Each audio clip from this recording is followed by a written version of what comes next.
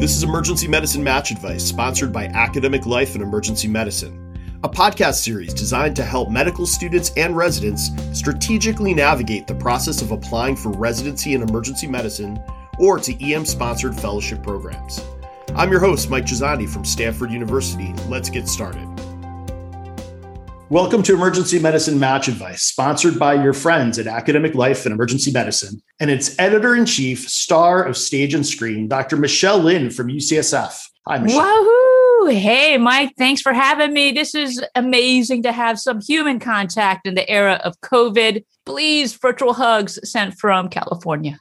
Today's episode is a special one, our annual review of the most recent match entitled EM Program Directors Reflect on the 2021 Match. Was it a competitive year? Did it get easier for students? You'll have to stay tuned to find out. And to offer their sage advice and reflections on this year's match, we have three outstanding program directors. Dr. Jacob Ufberg from Temple University. Hey, Mike. Hi, Michelle. Thanks for having me. Thanks for being here, JJ. Dr. Amitha Sudhir from the University of Virginia. Hi, Mike. Hi, Michelle. Thanks for having me on here. Thanks for joining us. And last, Dr. Billy Caputo from Staten Island University Hospital. Hi, Billy. Hi, guys. Yes, Staten Island in the house. Thank you guys for having me. I love it. So, Michelle, every year we offer a quick review of the match statistics, and I'll refer to the audience to the show notes for this episode on allium.com to see the following data that I'm going to review as a resource we lovingly call the slide. The slide, as it's been come to be known, is our summary of the match data for emergency medicine over the last 10 years. And we source this from the NRMP data and results table. Column 1 is the year, so 2021. Column 2 is the number of ACGME approved programs that offered entry-level spots. The number was 273, a big jump again from last year. It went up by 17 new programs. And the year before, it went up by 18 new programs. So in the last 2 years, 35 new programs in emergency medicine. In my humble opinion, far too many. Column 3 is the number of positions offered by those programs. So again, this is an increase because there's new programs and previously accredited programs expanded in size. 175 new spots up to a total of 2,840. Column 4 is the number of those positions that were filled in the match, so 2,826, almost all of them filled in the match. Now, this is where it gets interesting.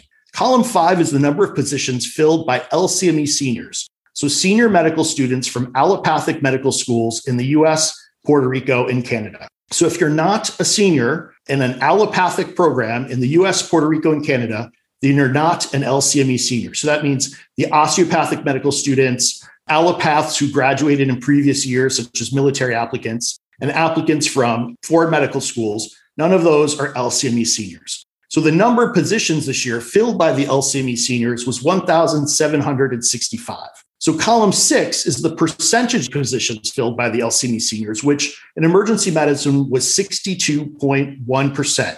Again, a drop from last year, which was 64.3%. Now, we've observed a steady decline in the percent fill rate by LCME seniors, single accreditation, or the conversion of osteopathic AOA accredited programs over to the single system of ACGME accredited programs. As the number of programs spike, but the corresponding number of LCME students do not, the overall LCME percent rate drops. And this is concerning because this is our marker of competitiveness that we focus on in this show. It's not the fill rate.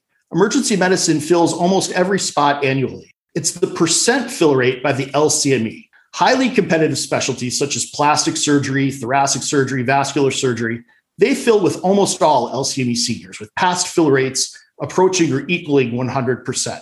We live in this world of kind of competitive specialties such as OBGYN and general surgery. The three of us previously had fill rates of LCME seniors in the 70 to 80% range, but now they're dropping along with emergency medicine into the 60s. Less competitive programs such as internal medicine is at 39%, pediatrics at 60.3%. And again, remember that we were at 62.1%. Column 7 was the number of unfilled positions in the match. This was 14, almost the same as last year, 13, highlighting that emergency medicine fills all of its spots in the main match and that the SOAP is not a common method for getting into emergency medicine. Another way of saying this, we filled 99.5% of our positions in the main residency match, which is effectively zero. So students should never count on the SOAP as a way to get into emergency medicine. And column 8 is the number of unmatched LCME seniors, so those students applying only to emergency medicine, almost always under 100. This year, 165 LCME seniors went unmatched from emergency medicine. That's a historic high. And column 9 is the number of independent applicants, so the non-LCME seniors, so osteopaths, international medical grads, who didn't match to emergency medicine. That number is always under 200. And once again, it was this year 165, interestingly equaling the number of LCME seniors who didn't match. So there's a lot to unpack there. And for that, we're going to turn to our amazing panel for their sage wisdom. And let's get started with our first panelist, Dr. Ufberg. JJ, I'm going to ask you to start off. What kind of year was 2021 for emergency medicine? Was it more competitive, less competitive, stay the same? I'll take D, just weirder. It was a strange year, with virtual interviewing, increased applications because of anxiety around the situation, uncertainty in how we were advising students, programs changing the way they were doing business in application review and maybe interviewing more people. It basically added up to just a different kind of match cycle than I think any of us have ever seen, certainly, or really could have expected before the pandemic. But that being said, I would say a strong stayed the same with maybe a tiny incremental fraction of a lean towards a little more competitive. All right. Okay. Well, I would agree with you. It was an odd year. Let's just say it was a fun year. I mean, it was I'm not a program director anymore, so I found it to be a fun year, but maybe if you're in the hot seat, it was just a weird year, as you put it. But you're going to go with stayed the same or even more competitive. Is that right? So how can you tell? Was it your experience this year through the match, or was it the data that gives you that story? Most of what I think is that it really stayed the same. And most of that is based on kind of my own experience and a little bit on the data. From the experiential standpoint, I advise a good number of medical students. Our school happens to have a good number of medical students that go into emergency medicine. And speaking with them, advising them, going over their applications, pretty much turned out how I would have predicted it pre-pandemic. I think that folks got what I would have expected to happen. Second piece experientially would be the ranks per match number, kind of how far we go down our rank list, ended up within a rounding error of normal. And I've spoken to a handful of people who have said the same, and I certainly can't speak for everyone, but that's my anecdotal experience. From the data side, the percent fill by LCME seniors number is kind of this competitiveness number. But, I think you have to kind of look at it in the context. It looks like there were about 175 new spots. And of those, it looks like, kind of digging into the NRMP's numbers, it looks like about 100 of those spots were filled by USDO applicants. And when you look at who the programs were that joined the match in the past year or so, many of those are newly ACGME accredited AOA programs. Those programs very likely taking DO students, that alone, I think, could have driven that competitiveness number down a couple of percent very easily without any other factors at play. And certainly did drive it down somewhat. I can't say for sure that it accounted for all of it, but certainly I think a good chunk of that 2-point-something% drop that we saw. The one thing that makes me lean just a little towards more competitive is that number of unmatched seniors. Right. That's an unexpected jump. And I don't have a better answer. I think that there are certainly a number of variables that may confound that. Certainly advising strategy and approaching the match, we were all flying blind, the students where we were. And so that may have played a significant role in that. But without knowing that, that's the one piece that makes me kind of lean just a tiny shade towards maybe more competitive. No, I think you're right. There's a lot to unpack from what you just said. I think first, the students should get the message that experienced advisors really matter. So Dr. Ufberg's been doing this for many years. And I think to go into an odd match cycle and predict what should happen to students and have those things actually happen, that's evidence of years of experience. And I think students need to be reminded to go find the faculty members, clerkship and residency, who really understand these numbers and watch them year to year. Those are the faculty members to trust in the process the most. I think that was really important. But you're right. If there's that many more students not matching into emergency medicine, you got to feel like that's more competitive. And the other corresponding number, the number of positions left unfilled going to the SOAP, really stayed the same. So you have to sort of look at that number and quizzically say, is that really the issue?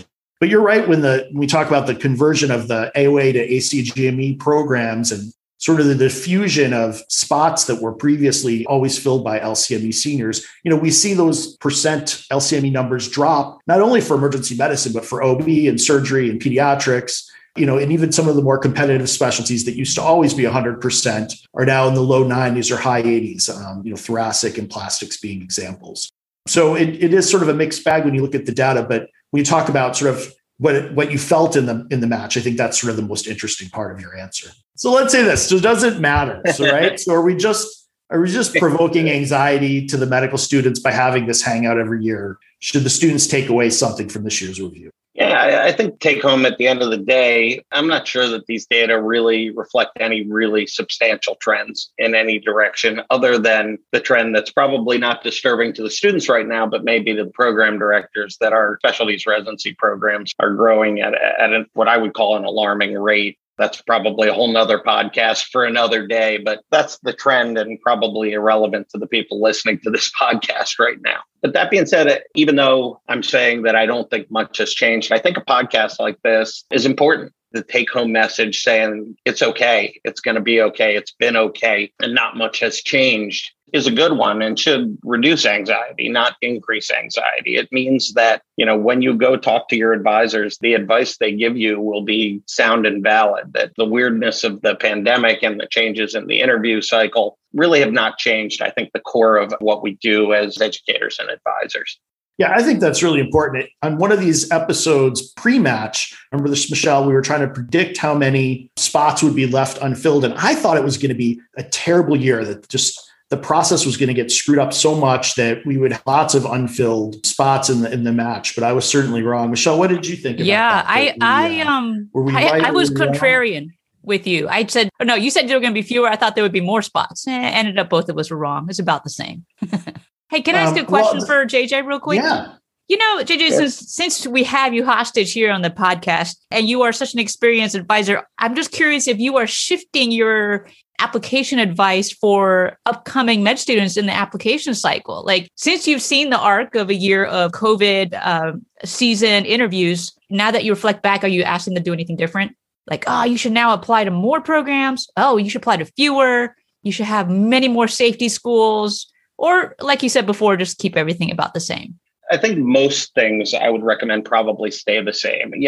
I've always probably been the one person among the program directors. All the student affairs offices of all medical schools want you to apply to 1,000 programs. They want you to apply to programs that don't even exist, so that their kind of match rate looks good from their medical school. But as program directors, we're trying to balance making things realistic and duplicants, but also kind of creating a safety net for them such that we're not advising them into a bad situation. So I've always gone a little bit on the over in application. I'm exceedingly clear that people should only interview at an appropriate number of programs, but that sending out applications and politely and quickly declining an interview invitation is a totally reasonable thing in my view.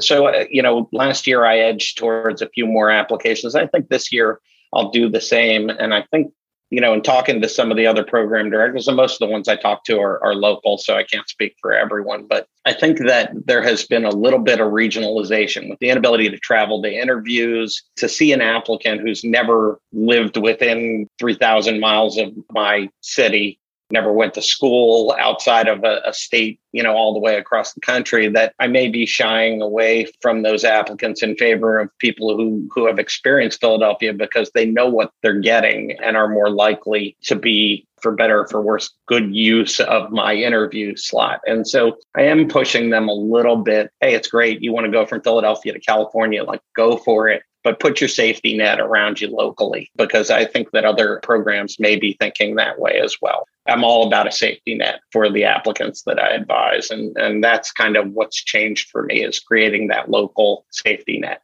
This is why I love doing this show. This is fascinating. Anecdotally, the program directors I chatted with after this year's match, everyone said their class was the most geographically diverse they've ever had, because folks would interview at places that they wouldn't have otherwise spent the money to go fly to in a normal year. So it's so interesting, the experiences being so different. All right, well, thank you. Let's go on to our next panelist, Dr. Sudhir from the University of Virginia, and you're going to get the What's New section. So first of all, what are your thoughts on this year's match and your experiences? We're going to compare those to what you think is going to happen next year. Yeah, so I agree with JJ's assessment of competitiveness. I kind of feel like it was similarly competitive to past years, maybe just a smidge more. I have a different take on the geographic distribution of the residents, I think. I don't know that we're more geographically diverse than we have been in the past, but I looked at a very geographically diverse group to bring in for interviewing. I mean, I think we're a little different because we're not Philadelphia or New York or Chicago. Everyone knows what they're like. Nobody really knows what Charlottesville is like unless they have a connection, and there are not that many people have a connection to us.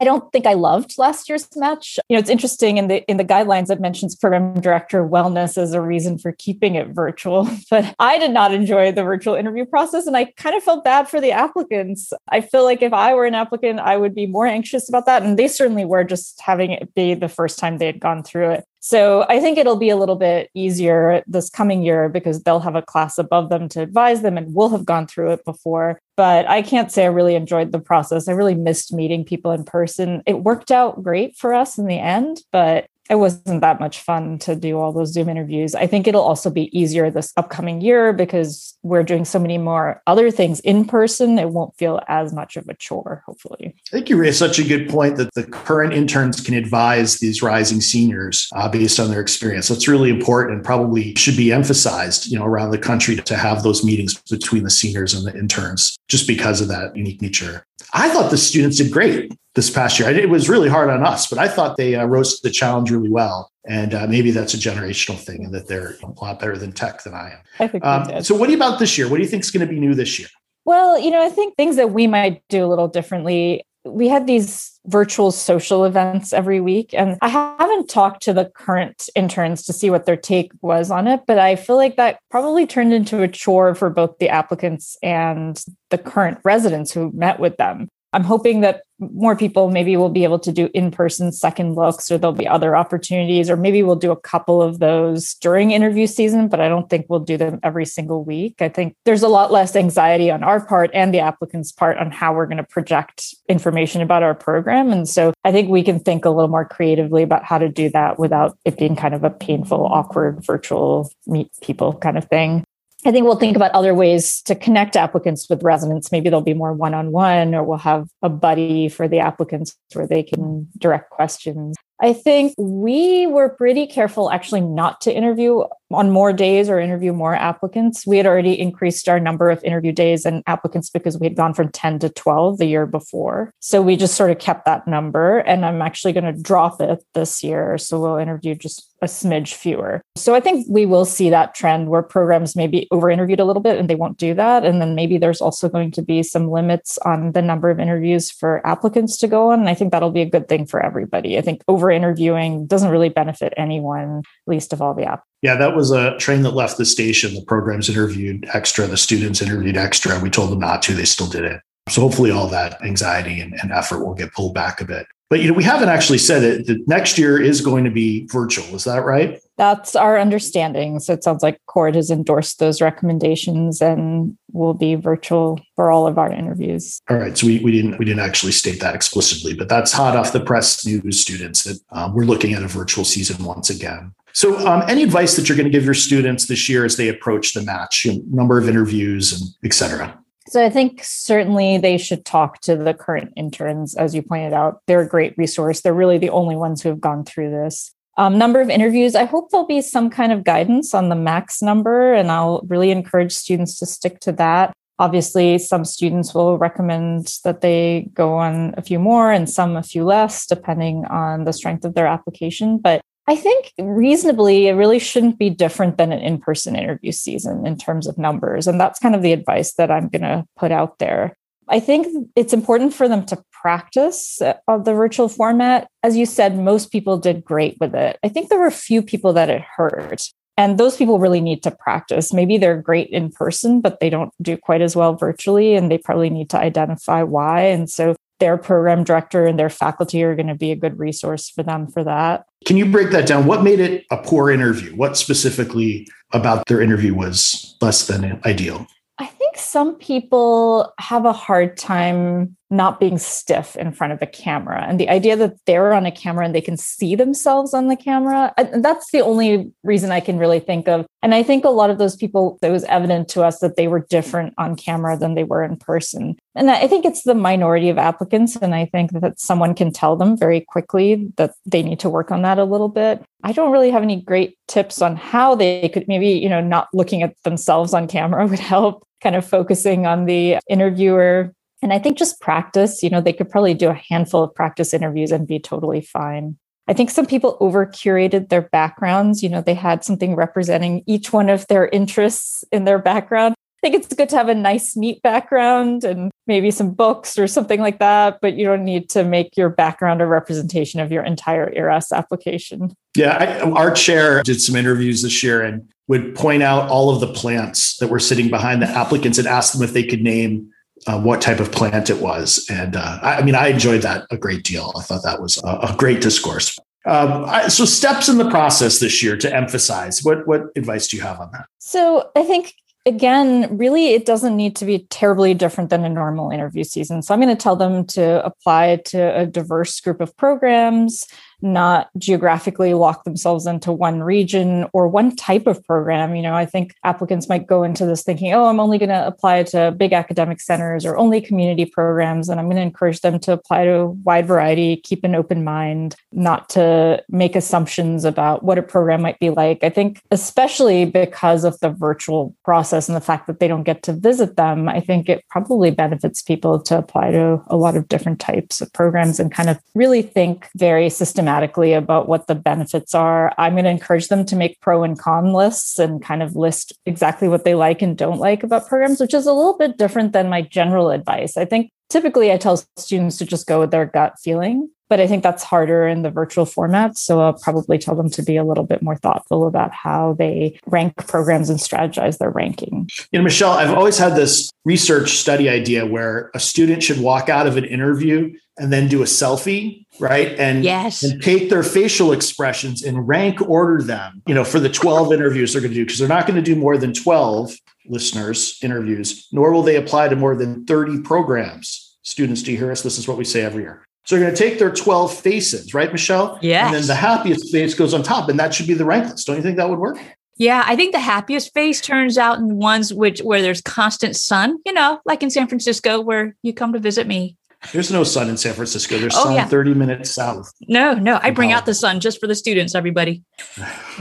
All right. Well, thank you. So let's move on to our final panelist, Dr. Caputo from Staten Island. What are your general observations about the 2021 match? It was an interesting year. I think we were venturing into uncharted territory. I think emergency medicine overall definitely handled it in stride, which I think is predictable for what we do. But I think there was a safety net. A lot of the program directors I spoke to added about 10% to their interview list and their rank list. And we wanted to play it safe and make sure that we got a strong match. I'm going to disagree with some of the statements before. And from my experience and what I got out of the interview process is a lot of times we were sitting down and trying to decide whether we should go with a known quantity, like a rotator that we had, and really gauge the read we had on these virtual interviews.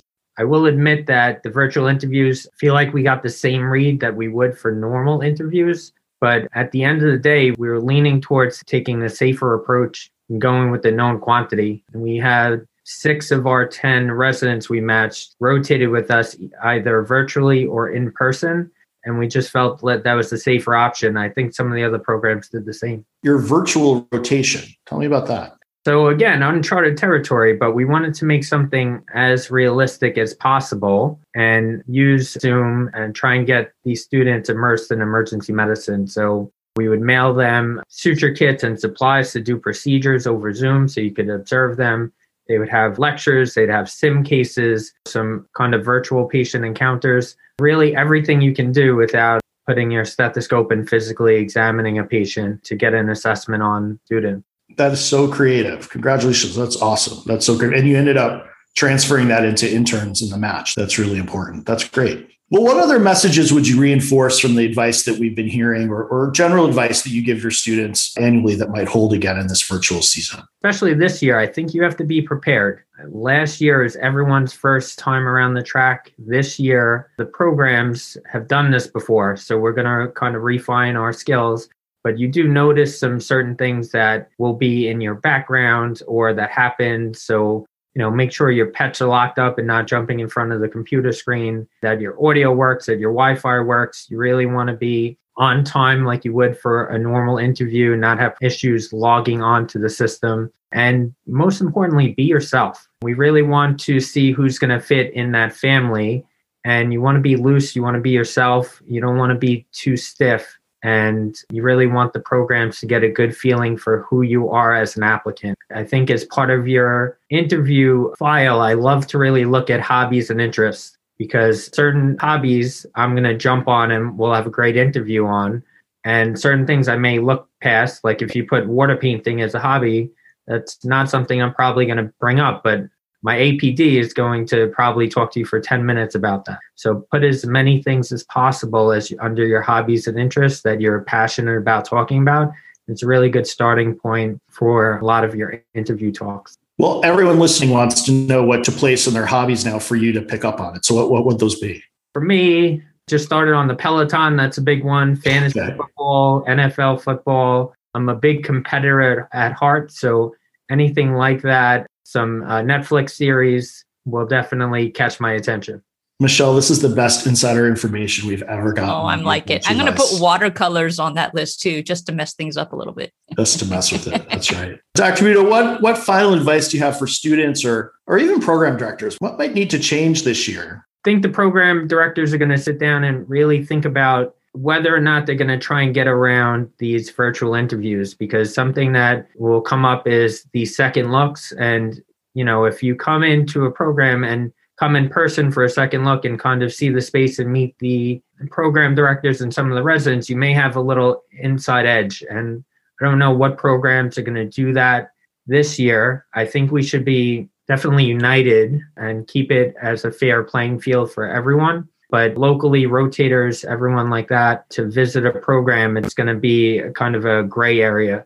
So I really think we need more discussion on that and have a united front in emergency medicine. I think that's fascinating, right? We made the decision to allow students to come do on-campus patients as visiting students, and now we're not going to let them come and do an interview. And I think that's really discordant. So it's going to be a little confusing. And that second look is going to be up for controversy. It wasn't an option this year, but will it be an option 6 months into the process and right before the rank lists are due? I think that's going to be seen, but very interesting. I have a quick question for all three of you, and it's going to be a fast response. Your options are remain virtual, all in person, or hybrid.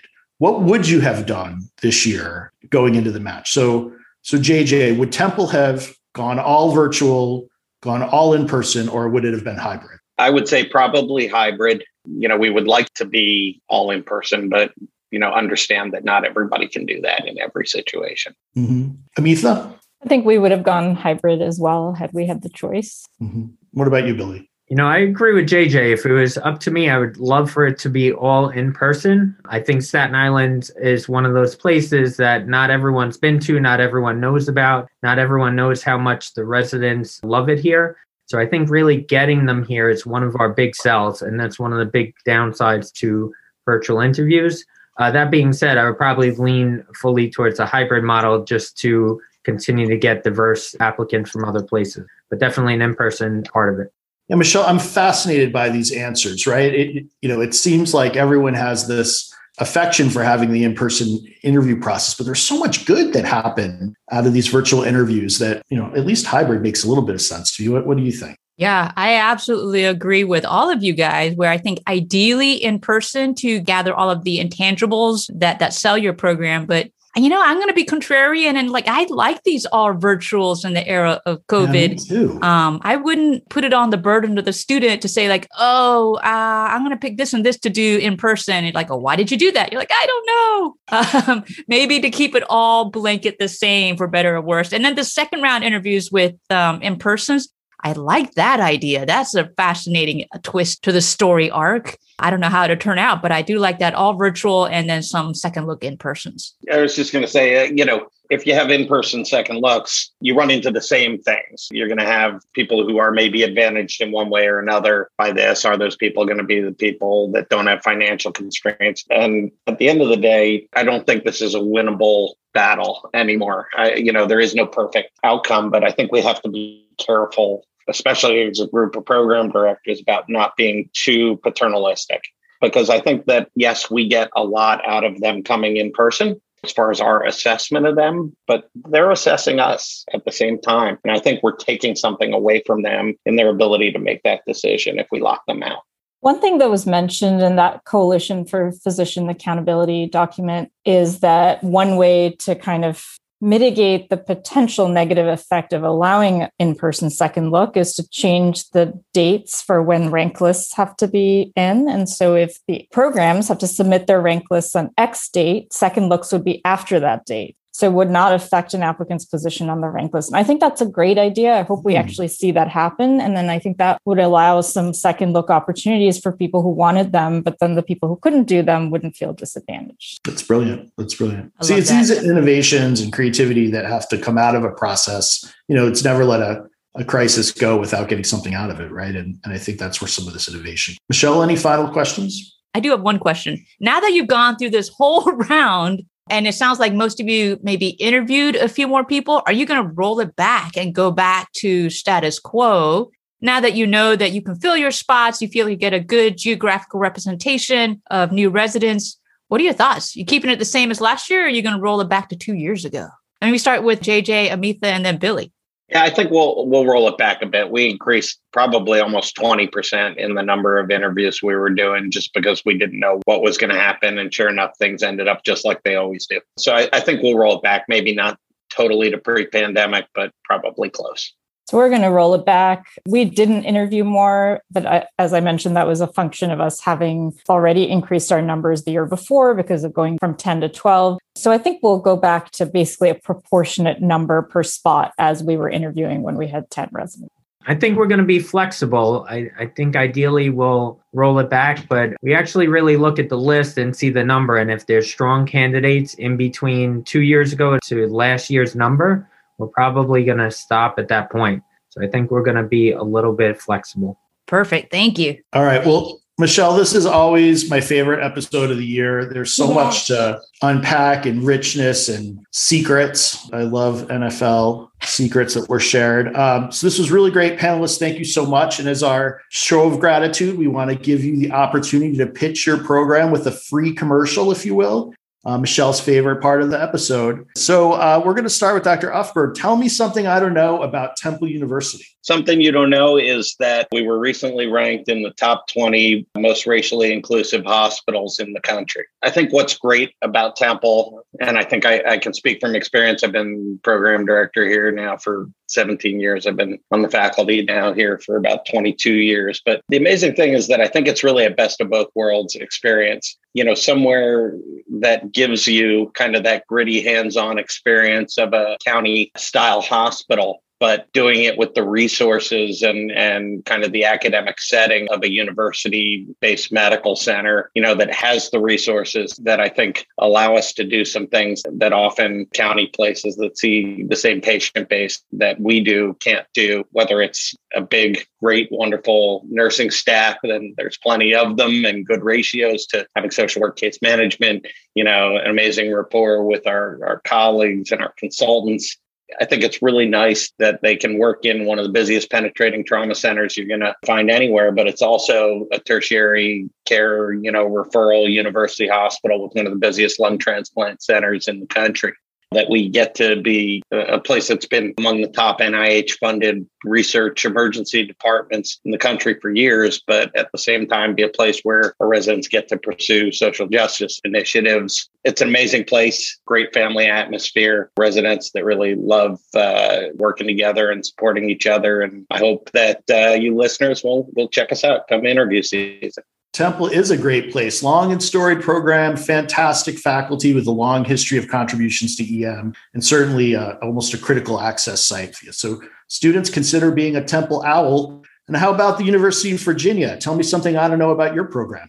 Well, we're in this beautiful college town at the foot of the Blue Ridge Mountains and everything's perfect. And I think sometimes applicants have the impression that maybe it's not gritty enough for someone who wants a career in emergency medicine, but that is definitely not the case. We actually serve a very underserved population, an economically underprivileged population, a racially diverse population. We have a lot of refugees in this area and actually a very large Spanish-speaking population, which I think is a bit unexpected in rural Virginia. So you will get to use your Spanish language skills, you will get to use your social justice skills, and you'll get to do it with an amazing group of people who really enjoy working together. The residents and faculty are all warm and friendly, and we have this great sense of community, but we will also encourage our residents to pursue their niche interests within emergency medicine, go into fellowships or community jobs all over the country and even all over the world. So you can really become any kind of emergency physician you want here at UVA, and you will do it with a really interesting population with patients who actually have some very serious medical problems. So you will also be very competent at doing critical care and a lot of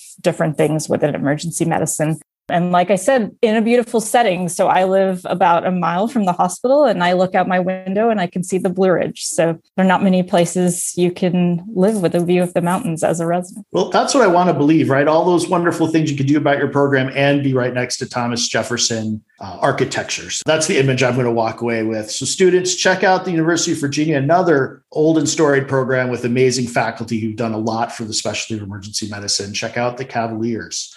And last but not least, Staten Island Medical Center. Tell me something I don't know about your program. Not everyone even knows where Staten Island is and what we're about. And a lot of people haven't been to Staten Island. So we are one of the boroughs of New York City. We're miles away from Manhattan. The people in the area know that we're a powerhouse in emergency medicine. We have lecture competitions. We do Sim Wars. We just won the last All New York City Sim Wars against all the other city programs. So a couple of other programs are scared to get in the ring with us, and we're going to bring it. We take every resident here. We see what they're about, where they're going, and how to get them there, because we know everyone's not the same. So we're going to give them the opportunities and the skills to flourish in their career and be right along with them as we go. Nothing more I like than developing professional speakers, people who are going to be the future of emergency medicine. We're ultrasound heavy, critical care heavy, simulation heavy. Our